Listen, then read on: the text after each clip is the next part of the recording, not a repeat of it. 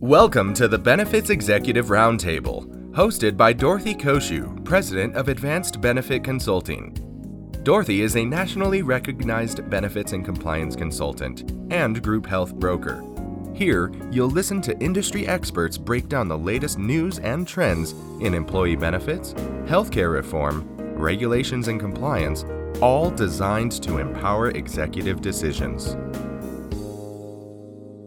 Hello, everyone. I'm Dorothy Koshu, host of the Benefits Executive Roundtable. I'd like to welcome my guests today, Mike Siegel, VP of Sales Development, and Omar Arif, Senior Vice President of Growth from ClaimDoc, a reference-based pricing vendor. Welcome, gentlemen. Thank you, Dorothy. It's great to be here. Thank you again for the invitation to be on your podcast. Really excited to be here today. Thank you, Mike. It's nice to have you. Dorothy, thanks for having us. We really appreciate it. And I just want to say that your technology skills are making me feel incredibly inadequate at the moment. So thank you for getting this all set up. You're welcome. You're welcome. But my technology skills aren't that great. I have to credit my tech team for that. They've taught me a lot. So thank you very much. So Ted and Ted, thank you so much. Well, let's go ahead and get started because we have a lot of stuff to cover today. And I know that you guys know that I do a lot of self-funding and I have several clients using reference-based pricing in their health plan. But I also have one client who used RBP for a few years and they got out simply because it was too difficult communicating with their plan participants and with all the additional time that was needed, the unknowns, the risks, and so forth related to using RBP. It was not easy for them to do. Using RBP takes a lot of patience. It takes a lot of expertise. It takes a lot of communication to make it all work. It's just not right for everyone. Some groups, some populations, it's just not a good fit for them. For my client that stopped using RBP, it was just too cumbersome because they had 1,650 employees, many of whom spoke little or no English. They spoke mostly Spanish. And they just didn't understand what RBP is, and no amount of education on our part seemed to help with that situation. So having said that, for many groups, it works extremely well, and we have some groups that have been very, very, very successful with RBP. But again, it does take more time and patience from the employer's HR department, the finance department, everybody, the vendors, of course. And it also takes a really good liaison, like in our office, our clients that use reference-based pricing. They work with my business partner, Anthony McCarron, who basically, handholds those clients through the RBP process. So in your opinion, what are the best types of groups to propose reference-based pricing to, and how do you, help to make sure that the employers are successful at it? Dorothy, I'll take that one. We get asked about that a lot, like what's in your wheelhouse or what type of groups do you write? And traditionally for RBP, it's been the blue and gray collar employers, businesses that operate off of tight margins and they got to find the best deal on all of their expenses. So they're looking at healthcare in the same way. That's kind of changed over the last, call it 12 months as healthcare inflation has skyrocketed along with every other consumer good you can think of. And so now we're looking at more and more white collar groups of all types. And it really just comes down to the entity that we're working with and how much pain they're experiencing. Did they just get a huge renewal that they can't tolerate? Was that renewal unjustified and everybody's mad? Or are they just tired of playing the traditional managed care game that we've all been playing for the last 20 to 30 years? So, that's a great question. And it's actually top of mind for us because we're in the middle of putting together an employer guide for what things to think about when you are doing an alternative model. And we call it network replacement when you're doing a full network replacement. And so you're right, it's not for everybody. But I think going into it, a client needs to know all the facts. That's first. They need to know what they're buying and know what they're getting themselves into. The second piece is that you absolutely have to have a broker that is an expert in this type of arrangement. It can't be, the status quo consultant that, the CFO plays golf with or the brother-in-law type of deal. You got to be dealing with an expert if you're going to do this. And then you got to pick the right vendor partners. We think we're one of those, and we have all the references, referrals. The market is telling us that we are a leader in our space. And then I think the last piece is, you mentioned it, you have to over communicate with the group. It's not just a set it and forget it plan. You've got to stay on top of it day in and day out, month in and month out to make sure that it goes well, especially in the first year, because that's that's the big year when you're making that switch. How do you make it as smooth as possible? Well, I agree with that wholeheartedly. Our particular client that actually had done this and got out actually had done it for 2 or 3 years and then got out, which kind of surprised me, but I understood their decision and so forth. But you're right, the education is crazy. I know that I talked about reference-based pricing with our clients for about 2.5 years before I recommended that any of them, move into it. So they were all excited. They're like, when can we do this? When can we do this? And I kept saying, it's not good enough here on the West Coast yet. Once I feel comfortable with it, because as you guys know, it started elsewhere. It didn't start here in California and on the West Coast. It started, in the East and worked its way slowly this way. And we had, the BUCAs and so forth kind of keeping it out of our marketplace. And it was very difficult. So I started with a tremendous amount of education, webinar after webinar, seminar after seminar, really walking our clients through it. And you're right. Brokers that just dabble in it or think they can just dabble in it, they're going to get buried with RBP. And I think that's a great point that you made. Thank you for bringing that up, because it really does take a high level of expertise to understand this and to make it work. So thank you for your comments on that. Well, let's step back a bit and explain to our listeners, for those who may not have a tremendous background in RBP, let's talk about what is it? How does it work? Why don't you guys give us your 2 cents on this? Sure.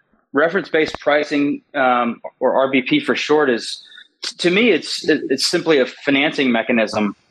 It is a way to replace the traditional managed care network, whether you're with a PPO or an HMO or a POS or an EPO or an ACO or whatever other acronym that the carriers have come up with to make you think you're getting something new and cool. It's basically throwing out all of that out the window and paying claims in a self-funded plan on a more fair metric. That's all it is. And what do you mean by a more fair metric? Well, there's numerous ways to do it, but we established Medicare as sort of the baseline, as most RBP vendors do. And then you just apply a markup from there so that you ensure you're paying at a fair and reasonable rate versus the traditional managed care model where you're paying the discount off of a charge master, because that discount off of a charge master now equates to about 3 times Medicare. So when we go to CFOs and say, how does it feel to get a deal that's 3 times worse than the federal government gets for the same service, they don't really like that too much. And so when you establish Medicare as the baseline and pay a markup from there, or hospitals' self-reported costs that they have to submit to the federal government and mark it up from there, you ensure transparency and you ensure that you're getting a fair price for the dollars you're spending. Yes, absolutely.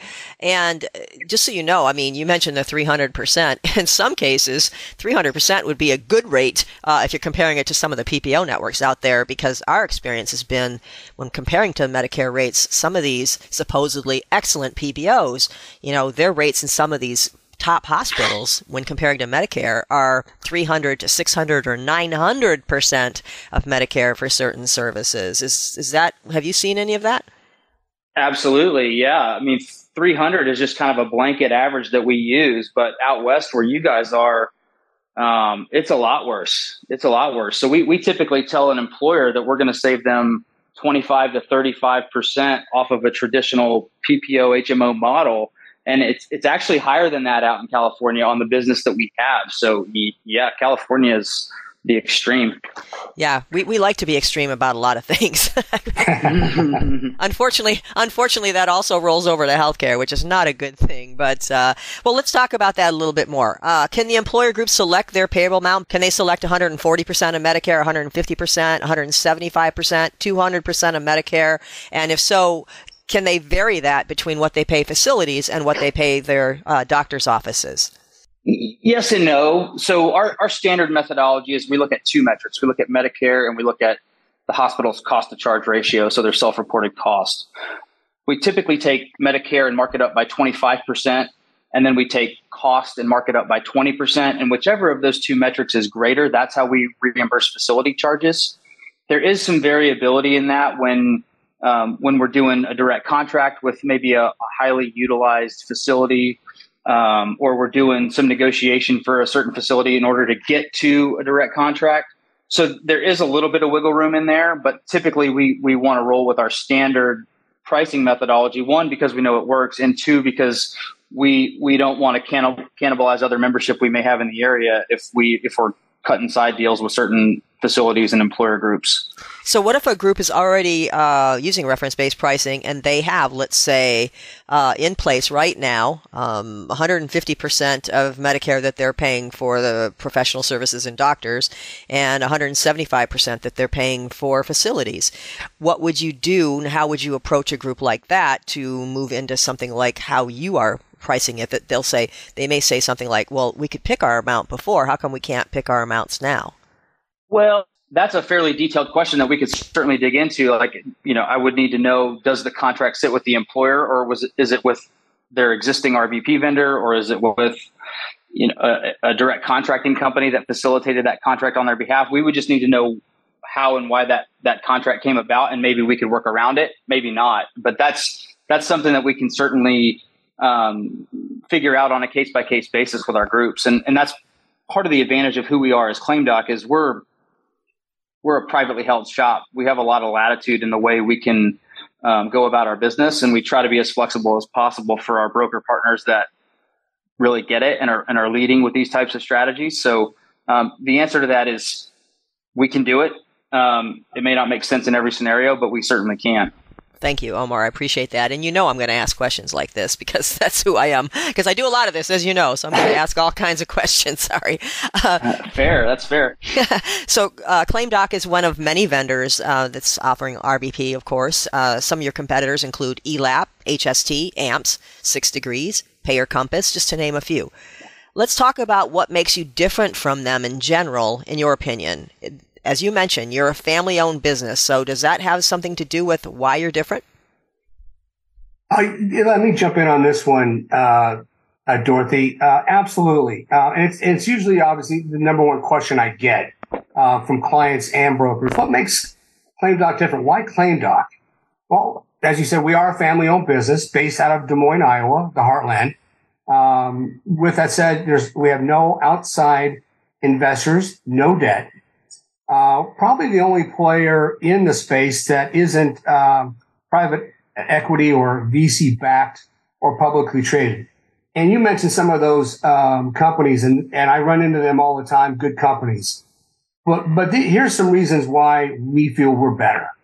With all I just said, with no investors, no debt, with that, we focus on servicing the client, not shareholder returns. So we reinvest back into the infrastructure of the company, proprietary claim systems, heavy training for the service team, because again, as we all know, service is key to the members. And with all that, and I'll tell you even more, over 90% annual retention rate since the inception of the company, which obviously that's a direct indicator of overall performance. I mean, minimum 90% for us. A program that we're very proud of that we will talk further about is a program called Pave the Way, which is our proactive provider outreach program, which comes with a 90% acceptance rate from the providers. You mentioned in-house, so we have in-house concierge support teams. All of our teams are in-house. You can walk down the hall and talk with provider relations, our dedicated balanced bill support team, our healthcare clinical auditing team, and our legal team. Each group of ours gets an experienced and dedicated account manager. And this is something you and I, Dorothy, talked about a few months ago that I was really impressed that we do as well, is our communication and education campaigns are customized for each employer, which makes life easier for the HR department and the members. And you told me that you do this with your clients, which I don't think I've heard many brokers say that they do. Which takes a lot of time and effort. But then again, that's why you keep your clients. And that's one of the reasons why we keep our clients. It's that education and communication to the members and the HR department and everybody else within the company. Relative to claims-based competitors, we have the lowest rates. We offer fee caps, and there's no upcharges with our services. Our fees are considered part of the claims cost to plan and counted towards stop-loss spec and aggregate deductibles. We do offer savings guarantees with fees at risk. All physician claims under $2,000 are repriced and defended for free from us. And really with all this I just mentioned, we have an overall 360-degree understanding of the risk associated with RVP programs, from the stop-loss layer, the employer sponsor level, the member's credit risk, which people are afraid of course, which results in an overall sustainable health plan with really superior cost containment. And that's what it's all about. Thank you, Mike. You say that you do everything in-house in your materials, including provider relations, dedicated balance bill support team, clinical auditing, and legal services. First, let's talk about your provider relations. You say that your goal is access. Tell us about that. Sure. Again, provider relations is sitting with everybody else, so we're all interacting together. But provider relations with us starts with our trademark Pave the Way program, all the way to making sure claims are priced properly. And Pave the Way is so important to us and so important to the members and clients. We'll probably mention it a few more times. We become a single point of contact for providers, which enables us to build trust and eventually secure access for our members, whether through contracts or open access. For our provider relations team, the goal isn't bad contracts like the BUCAs. The goal, again, as we've mentioned twice already or 3 times, the goal is access for our members, single patient agreements, and really intelligent negotiations. Contracts only when it makes sense at reasonable rates for our clients. We try never to give up prepayment honor rights, which we usually don't. Access overall contracts. I mean, again, it's member access. Is anything else you want to add, Omar, to that? No, I think having everything in-house, including provider relations, gives our program a little bit more cohesion than is typical in the RVP space. That's, take that with a grain of salt because it's coming from a sales guy at ClaimDoc. But I hear that over and over and over is that our team just has a pulse on any group at any given time because everything is done under one roof and no one else can say that. Well, thank you for that. You mentioned this a couple of times just now, that you offer single case agreements, and basically all vendors say they do that, and they have to in order to stay in business. And you say that you enter into contracts only when it makes sense at reasonable rates for your clients. Who decides when you should be entering into a contract with a provider? That's typically a collaborative effort between the plan sponsor, ClaimDoc, and the broker. We become co-fiduciary with the plan sponsor. So, per ERISA regulations, we must act in the plan's best interest. And we take that very seriously. And so the contracting piece, a lot of my competitors were cutting direct contracts to make problems go away. And we've seen them cut deals that are worse than the BUCAs of the world. And that's just not our game. As Mike's alluded to, we're about getting people access through single case agreements, through whatever means necessary.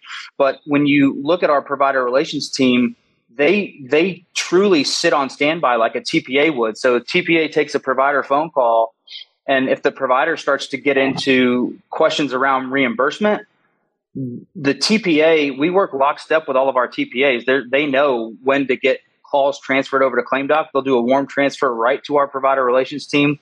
We'll educate the provider on here's who we are, here's how we pay, here's how fast we pay. Is that agreeable? If not, what will you accept in order to get this person seen today? And that happens on office visits, and that happens on surgeries, and that happens on chronic treatments. We're the best in the business at that. Well, let's say that a group has a lot of people using a single facility or a few facilities, and they may be related. Can you contract them for a reasonable rate? And if so, when do you do that? I mean, we've had a lot of promises for contracting for facilities, from our RVP vendors with no real action. No contracts ever came to be. So what makes you different, and how successful are you at facility contracting? And would you have a shot at contracting with a large facility group like Providence St. Joseph Health, for example, here in Orange County, something like that, a large facility group? What has your success rate been in situations like that? Well, we could certainly promise you that we can get you a contract with them, but the fact is, if their head of managed care isn't open to hearing any more conversations with new payers, then we're shut off. But again, that doesn't mean we can't get access to that facility. 97.5% of all of our claims flow through just like they would on a PPO plan with no access issues. If access issues do come up, then we'll work on securing single case agreements. And one of the things that I've been educated on from our head of provider relations, because he came from a hospital, he was an executive at a hospital, so he knows how to talk the managed care game. He knows how to work the hospital system. Managed care doesn't always talk to rev cycle management.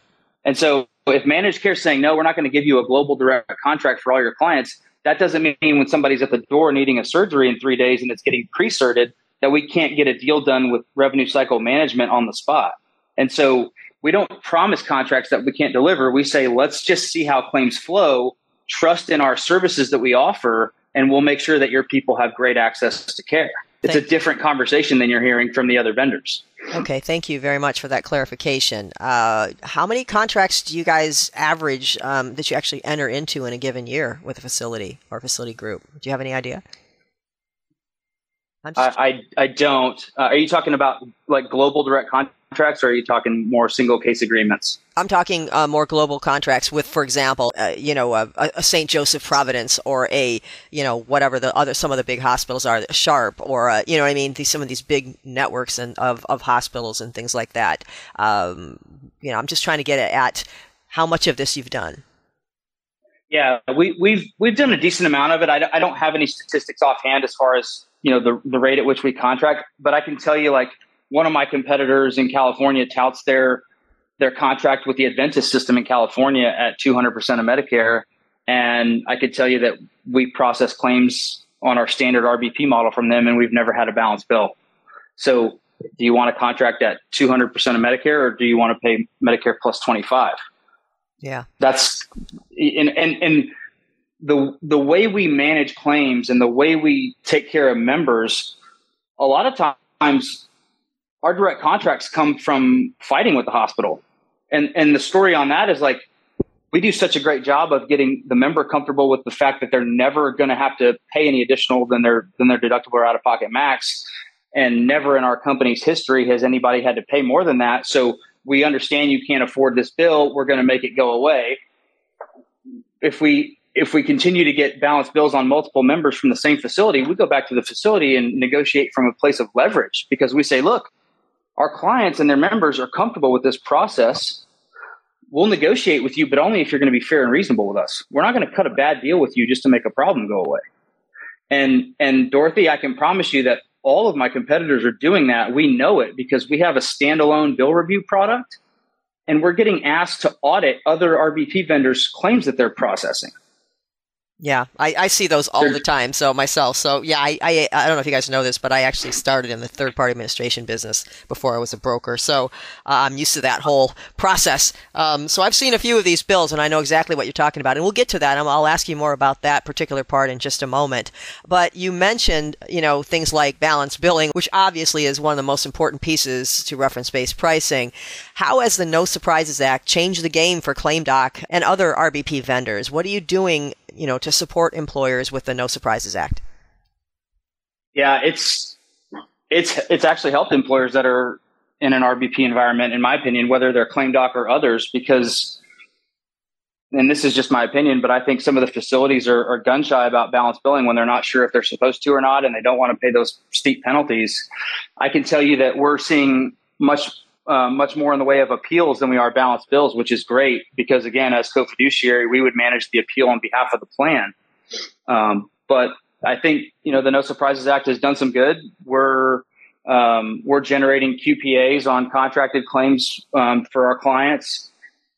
I think, there's been a lot of buzz about transparency. I think it's been, more buzz than anything else, but I think transparency is important, and I think it'll continue to get better. But we just try to stay out on the front edge of everything we can, as far as making sure we're compliant, making sure our pricing is posted if we have a contract, making sure that QPAs are generated, and helping our TPAs and our clients stay in compliance.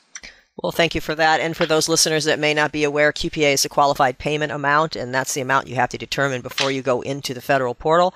Each side, the provider side and the employer plan sponsor side, by way of their vendors, because generally the administrators don't have that information, will submit both sides. When they can't agree in the first 30 days, they need to go into the federal portal, the independent dispute resolution process, and QPA, the qualified payment amount, is basically where you start.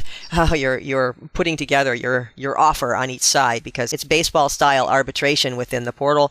The arbiter can't simply cut it down the middle. They have to pick one side or the other. So it sounds like you guys are doing a lot of work within the federal portal. It's funny because a lot of times I talk to salespeople about RBP things, and I talk about things like the No Surprises Act, and they don't even mention things like the QPA, which makes me a little nervous because if you don't understand the qualified payment amount and what that is all about, I have a little bit of concern about your knowledge of the reference-based pricing world and how the world is acting right now with the No Surprises Act. So thank you very much for that and for understanding what I was asking you. Thank you.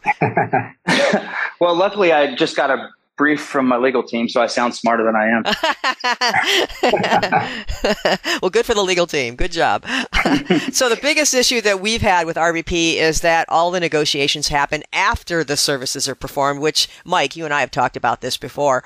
And frankly, the employer health plan has little power at that point. We, at my company, firmly believe that RBP would be much more successful and much less stressful if the RBP vendor would, get the agreements with the providers, particularly the facilities up front, as soon as we know that the patient is going to be inpatient, when they have their surgery pre-approval and so forth. Why don't RBP vendors try to do the negotiations like this up front, when they'd be the most successful? Because after the service is done, basically, you're at the mercy of the provider. In a scheduled procedures, we know it's going to happen. They have that UR approval.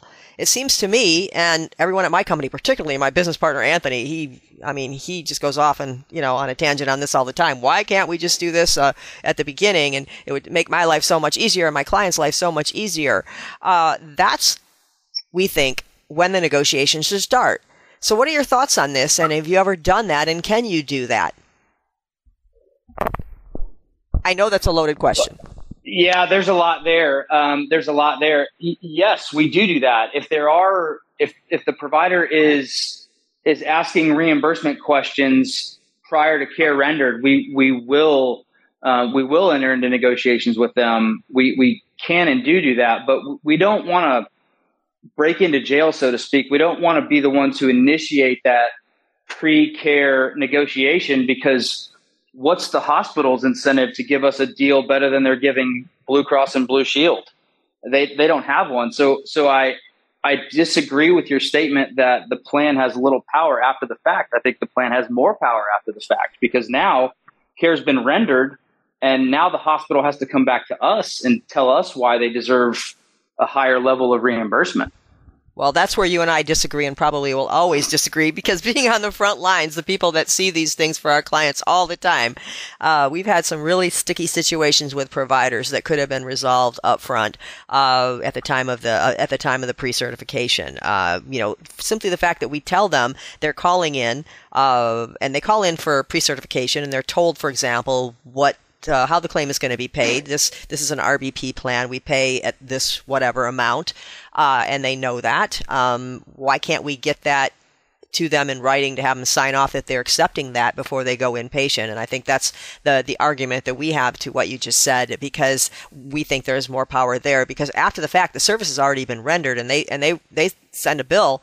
And it's fighting. We've got RBP claims going on that have been going on for 2.5 years on one of our clients. And, we just can't get it resolved because neither side is really moving. So, it's been pretty ugly at times. And that's just something and it's okay to disagree, but we think it should be done more so up front when you already know that they're going in for the service, rather than after the fact. Because like I said, we've seen the employer plan sponsor lose all their power once the claim has been generated because the service has already been performed. So why can't we, our thought on this is why can't we get them to just sign off on what we were told verbally, how the plan pays at the beginning. So that's where our thought process is. And again, you have different thoughts, and that's fine too. But I'm just telling you, just to kind of defend where we're coming from on this, and we don't feel that the employer plan has much power at that point. A few months ago, you and I and Anthony, I remember how passionate he was about it. Yeah, that's his baby. It's like, why can't we do this? Omar, my take on that is that you dilute you dilute plan assets if you negotiate pre-care. I mean, 97.5% of the claims we process flow through with no problems at all. And when there is an issue, whether it's an appeal or a balanced bill, we help manage that on behalf of the plan.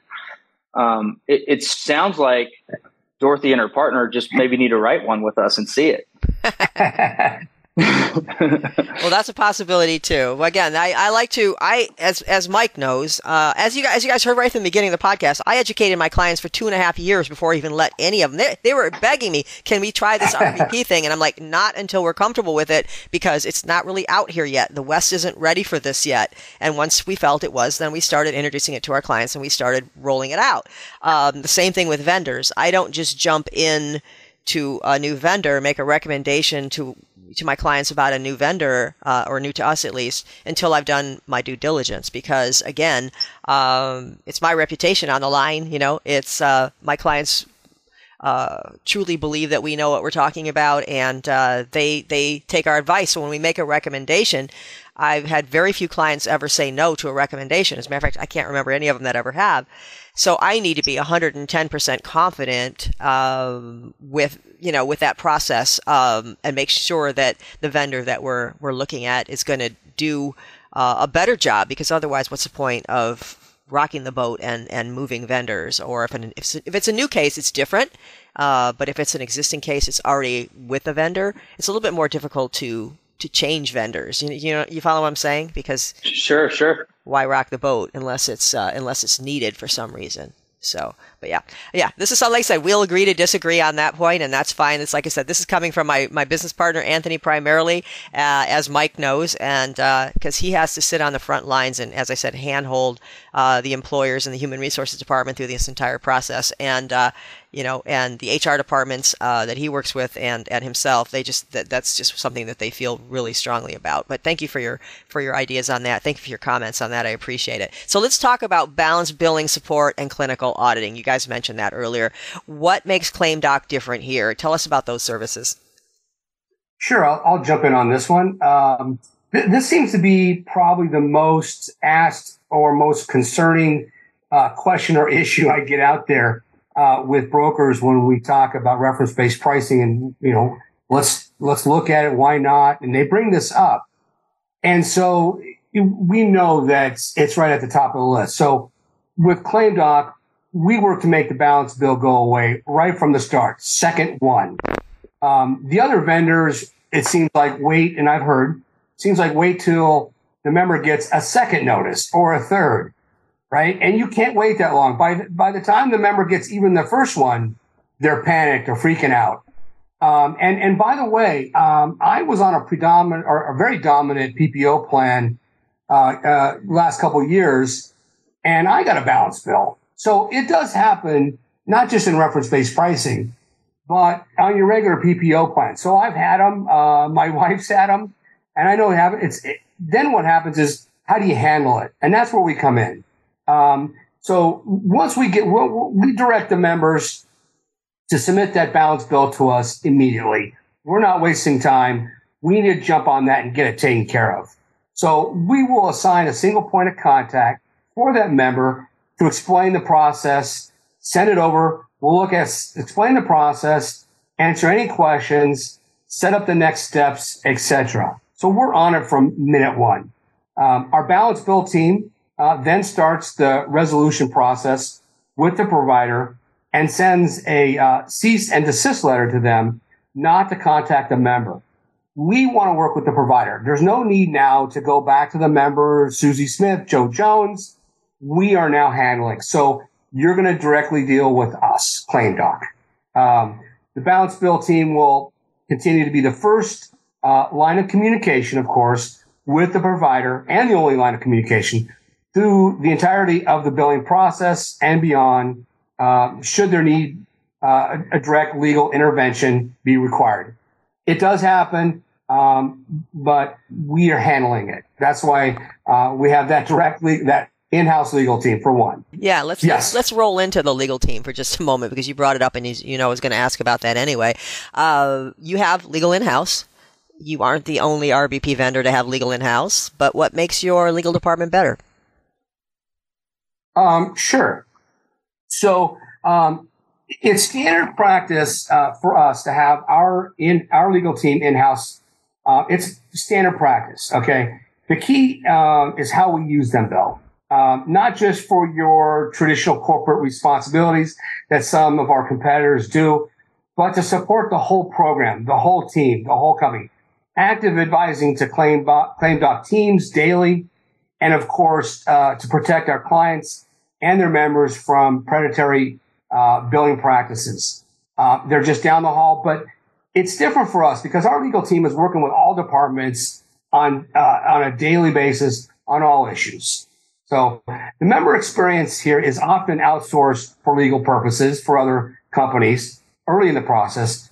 With some of our competitors, results in, poor member experience because, I got to go out to our outsourced legal team, another law firm. Ours is just down the hall, as I mentioned. Our legal department works with other teams for, as I mentioned, for daily support. I'm not sure that other reference-based pricing firms have a staff attorneys that are focused on the client support that we do. I'm not sure that they do because our legal team is part of the whole team. And so we are one of our two RBP firms that I'm aware of with co-fiduciary status, and the others outsource their legal work that I'm aware of. So again, all in-house. We're a true partner to every client we bring on the books. And just a fun fact for you, Dorothy, ClaimDoc has never lost a court case. So just want to throw that out there. That's good to hear. Well, let's talk about that a little bit more on the legal side. Let's talk about your role as a fiduciary. You guys do this. So does AMPS, for example. Let's talk about why this is important and what success that you've had at being a plan fiduciary. Do your clients feel more secure with your having skin in the game, so to speak? And, just let's walk us through that fiduciary role. And we'll talk a little bit more about that. You guys probably know, I don't know if you know this about me or not, but I actually started off as an auditor when I first started in this business. And I had to learn ERISA very quickly, and I had to learn the responsibilities of being a fiduciary very, very quickly. So this hits home with me. So let's talk about it. How are you guys different from a fiduciary perspective? We actually write ourselves into the plan documents as a co-fiduciary with the plan sponsor. And going back to the legal piece, I'm sure our competitors do have legal resources in-house, but when we say legal is in-house, we mean like the actual supportive balance bills, the actual credit impairment reversals, litigation. We manage that with in-house counsel.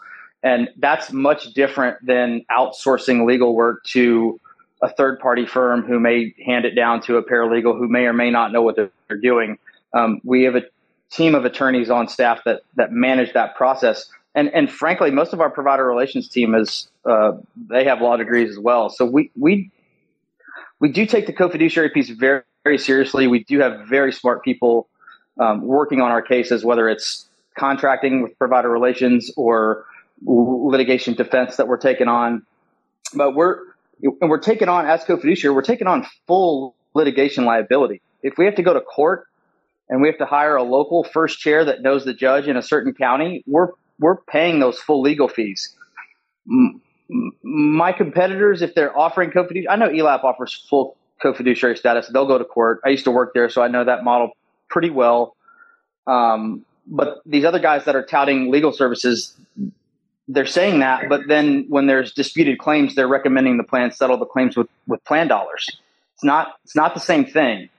And it just goes back to our process. So I want to kind of go back to the balance bill and clinical auditing piece. When we get a facility claim, we don't just reprice what comes in. We clinically audit that bill line by line and deny pieces of the bill that shouldn't be there, 10 things that we need to know more about. We may need itemization. We may need records.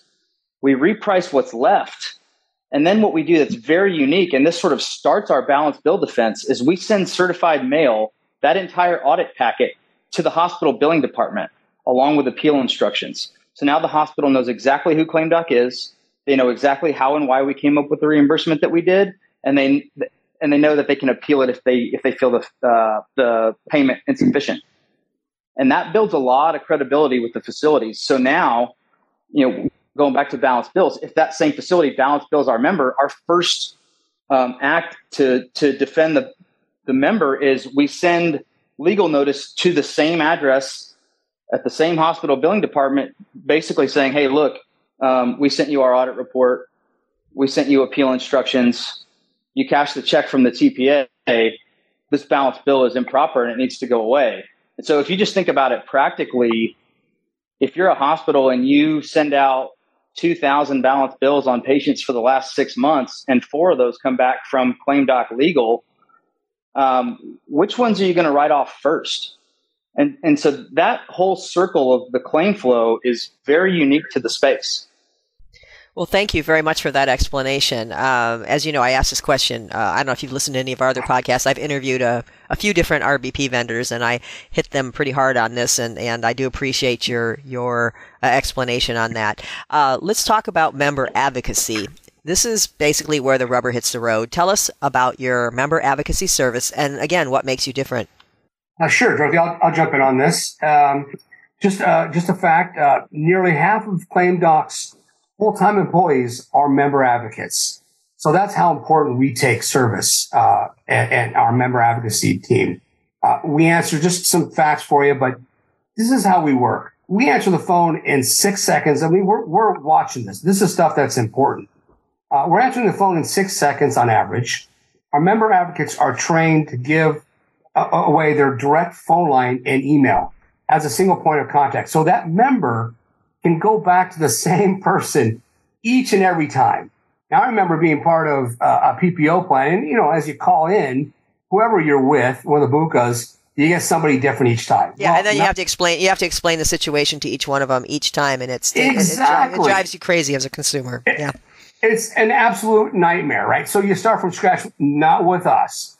You were talking to the same person each and every time. So you're building a relationship with them. They know you, you know them. So that's huge for us.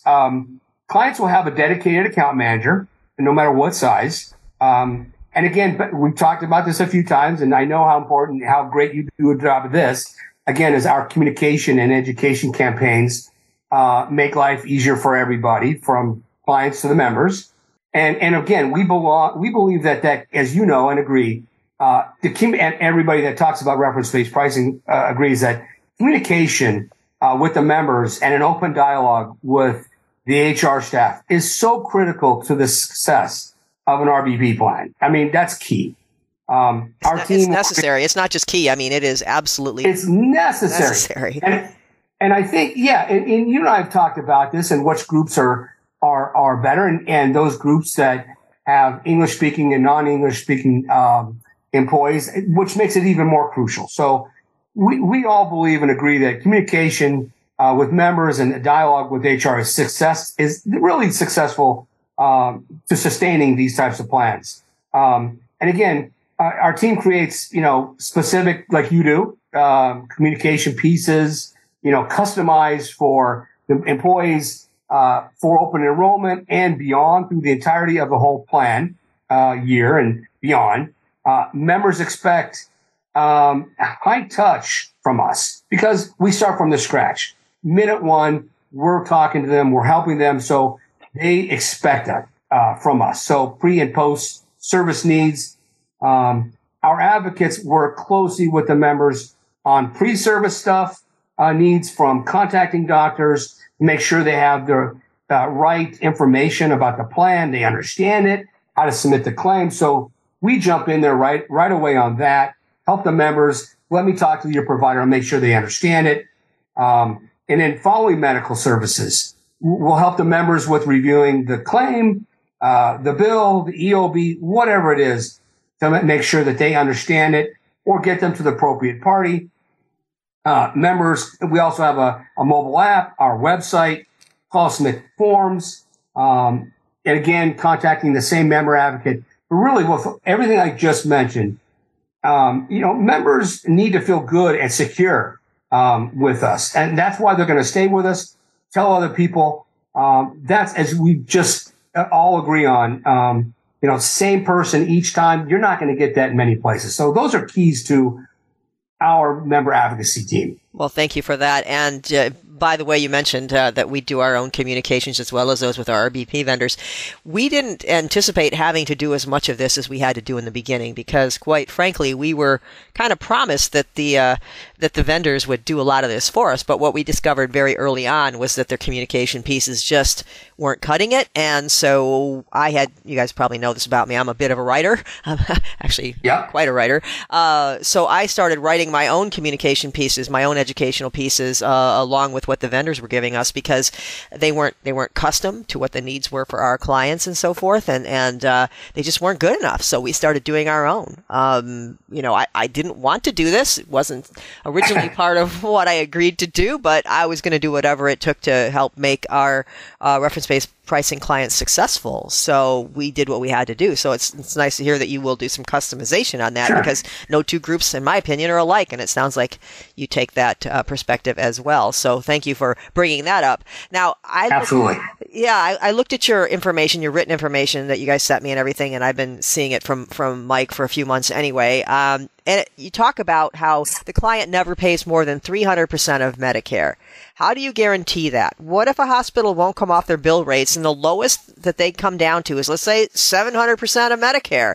How does that work? Who pays the difference? I mean, this is a pretty heavy statement when it comes to stop-loss reimbursements and so forth, because let's face it, some hospitals just won't come down. And we talked about this at the beginning here in California. 300% is really good for some areas, but we've seen them as high as 600, 700, 900% of Medicare. And those billed rates that they come off with, and they say this is what we're going to balance bill your employees at is the difference on this. That's pretty significant. So tell us about that 300% of Medicare that you talk about in your written materials. Yeah, so that 300% of Medicare gets written into the plan docs as well. So stop loss knows that's their maximum risk on any given claim. We can and do get exceptions from time to time if a settlement is just over that and the plan sponsor is okay with paying the difference. But when you're talking 600-700% of Medicare as a settlement offer, we're just flat out not going to settle at that rate. We're going to fight. Thank you. And my clients would say thank you because that's what we think too. It surprises me that so many RBP vendors out there are like, oh, well, they're going to come off, they're going to come off by $100,000, but they're still charging 750% of Medicare. It's like, come on. I was just saying, Dorothy, I hope our competitors keep doing that because we've had brokers come to us and say, hey, these guys or those guys are asking us to settle claims at 85, 95, 100% of billed charges. And we're diluting plan assets to the fact that we're paying more than Abuka anyway. So what are we doing here? We're just creating extra work for ourselves and we're not seeing the savings that we should in an RVP environment. There are rare exceptions like MD Anderson, as an example, in Houston, Texas. It's known as a center of excellence for oncology and people want to go there from all over the country. Well, we've cut 450 some odd single case agreements at MD Anderson, and some of those fall slightly over 300% of Medicare. And in those scenarios, what we do is we go back to our stop loss carrier and say, hey, can you guys make an exception on this one to pay above 300? And we go back to the plan sponsor and say, hey, you have a member that wants to go to MD Anderson for treatment. It's fallen just outside of plan parameters. Is that okay? And we get it done. But those are rare exceptions when dealing with typically very rare chronic conditions. And it's good that that you have to go to the stop loss carrier to get that approval because, again, some of the RBP vendors we've worked with in the past didn't even seem to think that was an issue. Well, the stop loss carriers that we work with have really good loss ratios, so they sort of owe it to us. Historically, RBP hasn't gotten the credit it deserves from a risk perspective. At least our version of RBP hasn't, and that's starting to change. So we're starting to get numbers that we think are more in line with the way we manage claims, which is a good thing for us, for our clients, for everybody. But yeah, we want our stop loss carriers making money, but they haven't historically priced RBP necessarily the way they should have been. Mike, did you have some comments on this as well? Oh yeah, I was just going to say it was just another thing that we do that I think that our competitors don't do as well as we do.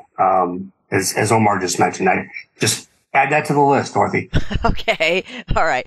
Well, tell me what you mean by savings guarantees with fees at risk and maximum liability price match guarantee. So tell me about those statements in your written materials.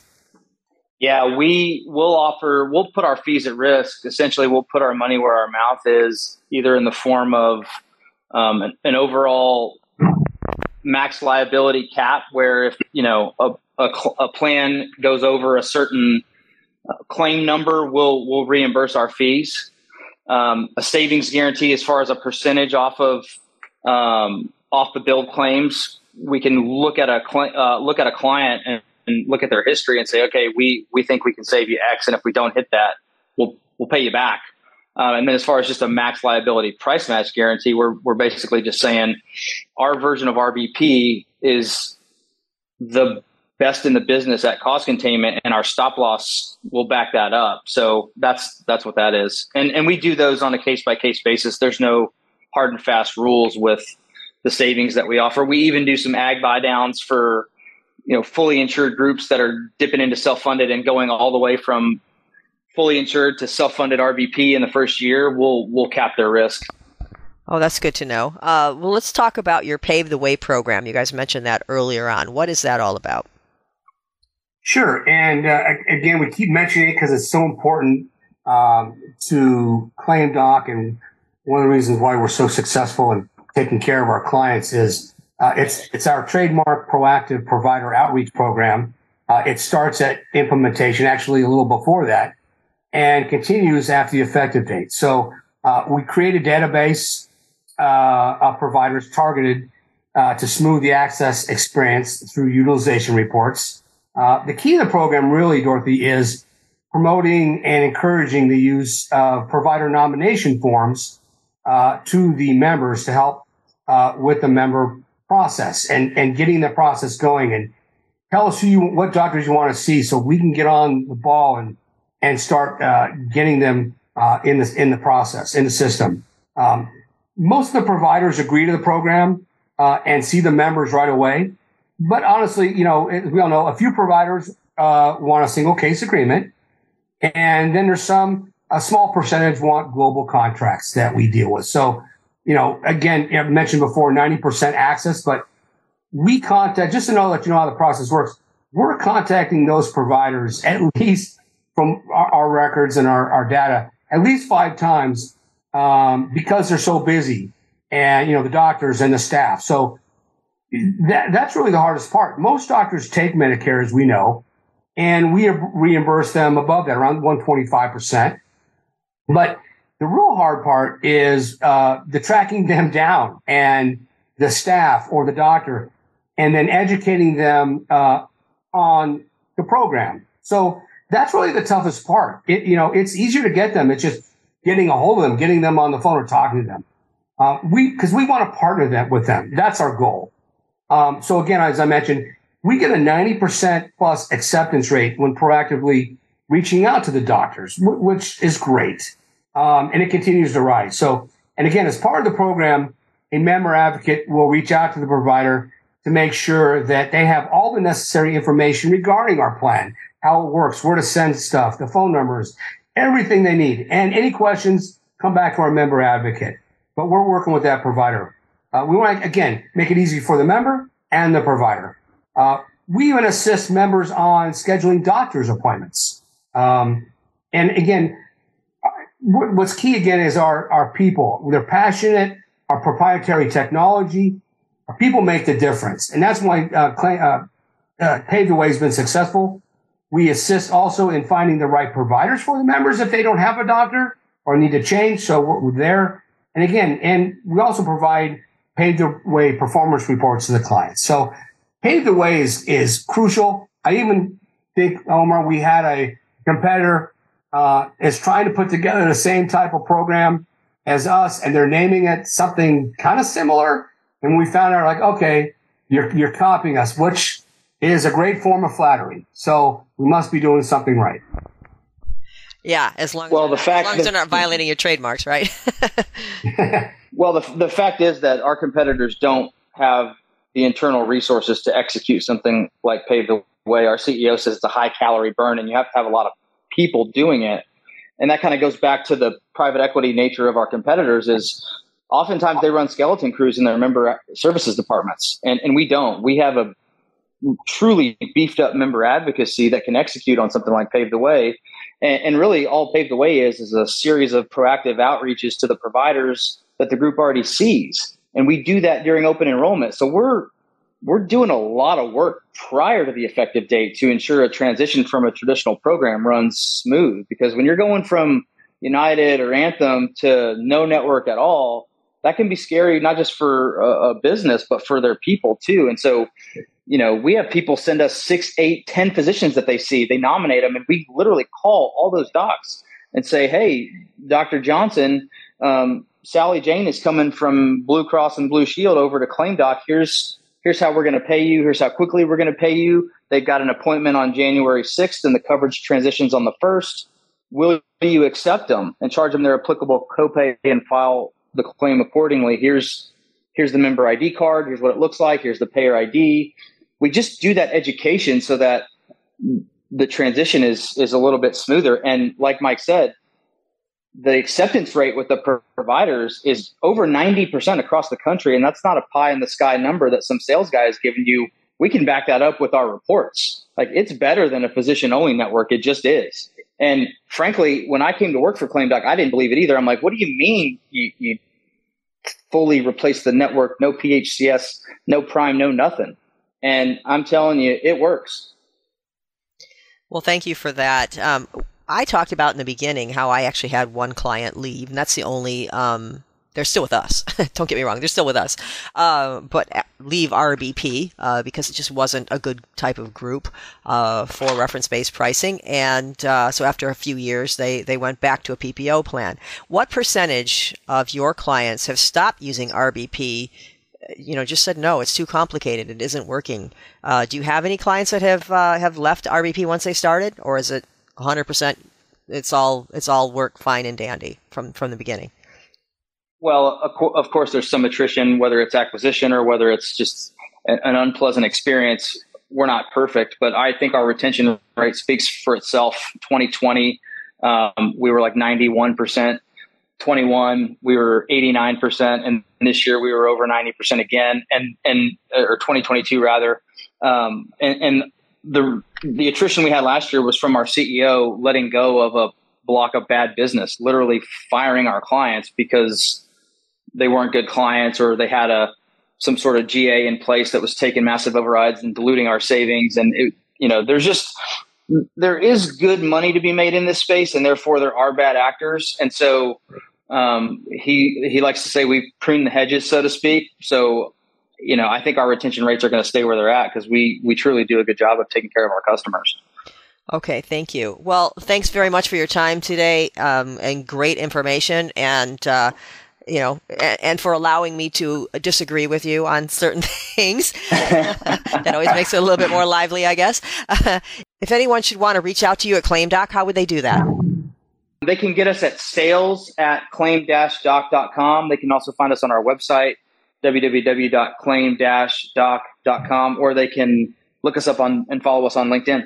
Thank you again, Dorothy, for inviting us to your podcast. As I mentioned to you before a few times, you are considered a guru of self-funding and reference-based pricing. So I can't tell you how much I appreciate this opportunity to talk with you today. Thank you, Mike. Dorothy, it was a pleasure talking to you. Always enjoy a good conversation with true industry experts, and I look forward to talking again soon. Thank you very much, guys. Take care. And for everybody out there that's listening, thank you for taking the time out of your busy day to listen to our podcast. And I want to say from the bottom of my heart, thanks to all of you, because we've been growing very, very rapidly, and it's all because of you, our listeners. So thank you so much. Please stay safe, stay healthy, and we look forward to the next episode of the Benefits Executive Roundtable. Thanks, everyone. Thanks for listening. Stay tuned for compliance tips, cost containment ideas, new trends, and decision-making tools. This podcast is produced by Advanced Benefit Consulting, Anaheim, California. All views expressed are those of the host or interviewees and not necessarily those of Advanced Benefit Consulting. Information contained herein should not be construed as legal advice. We always recommend that you consult with your legal counsel as situations do vary. Ms. Koshu can be reached at 714-693-9754 extension 3. Toll free at 866-658-37 43835 or visit our website at advancedbenefitconsulting.com.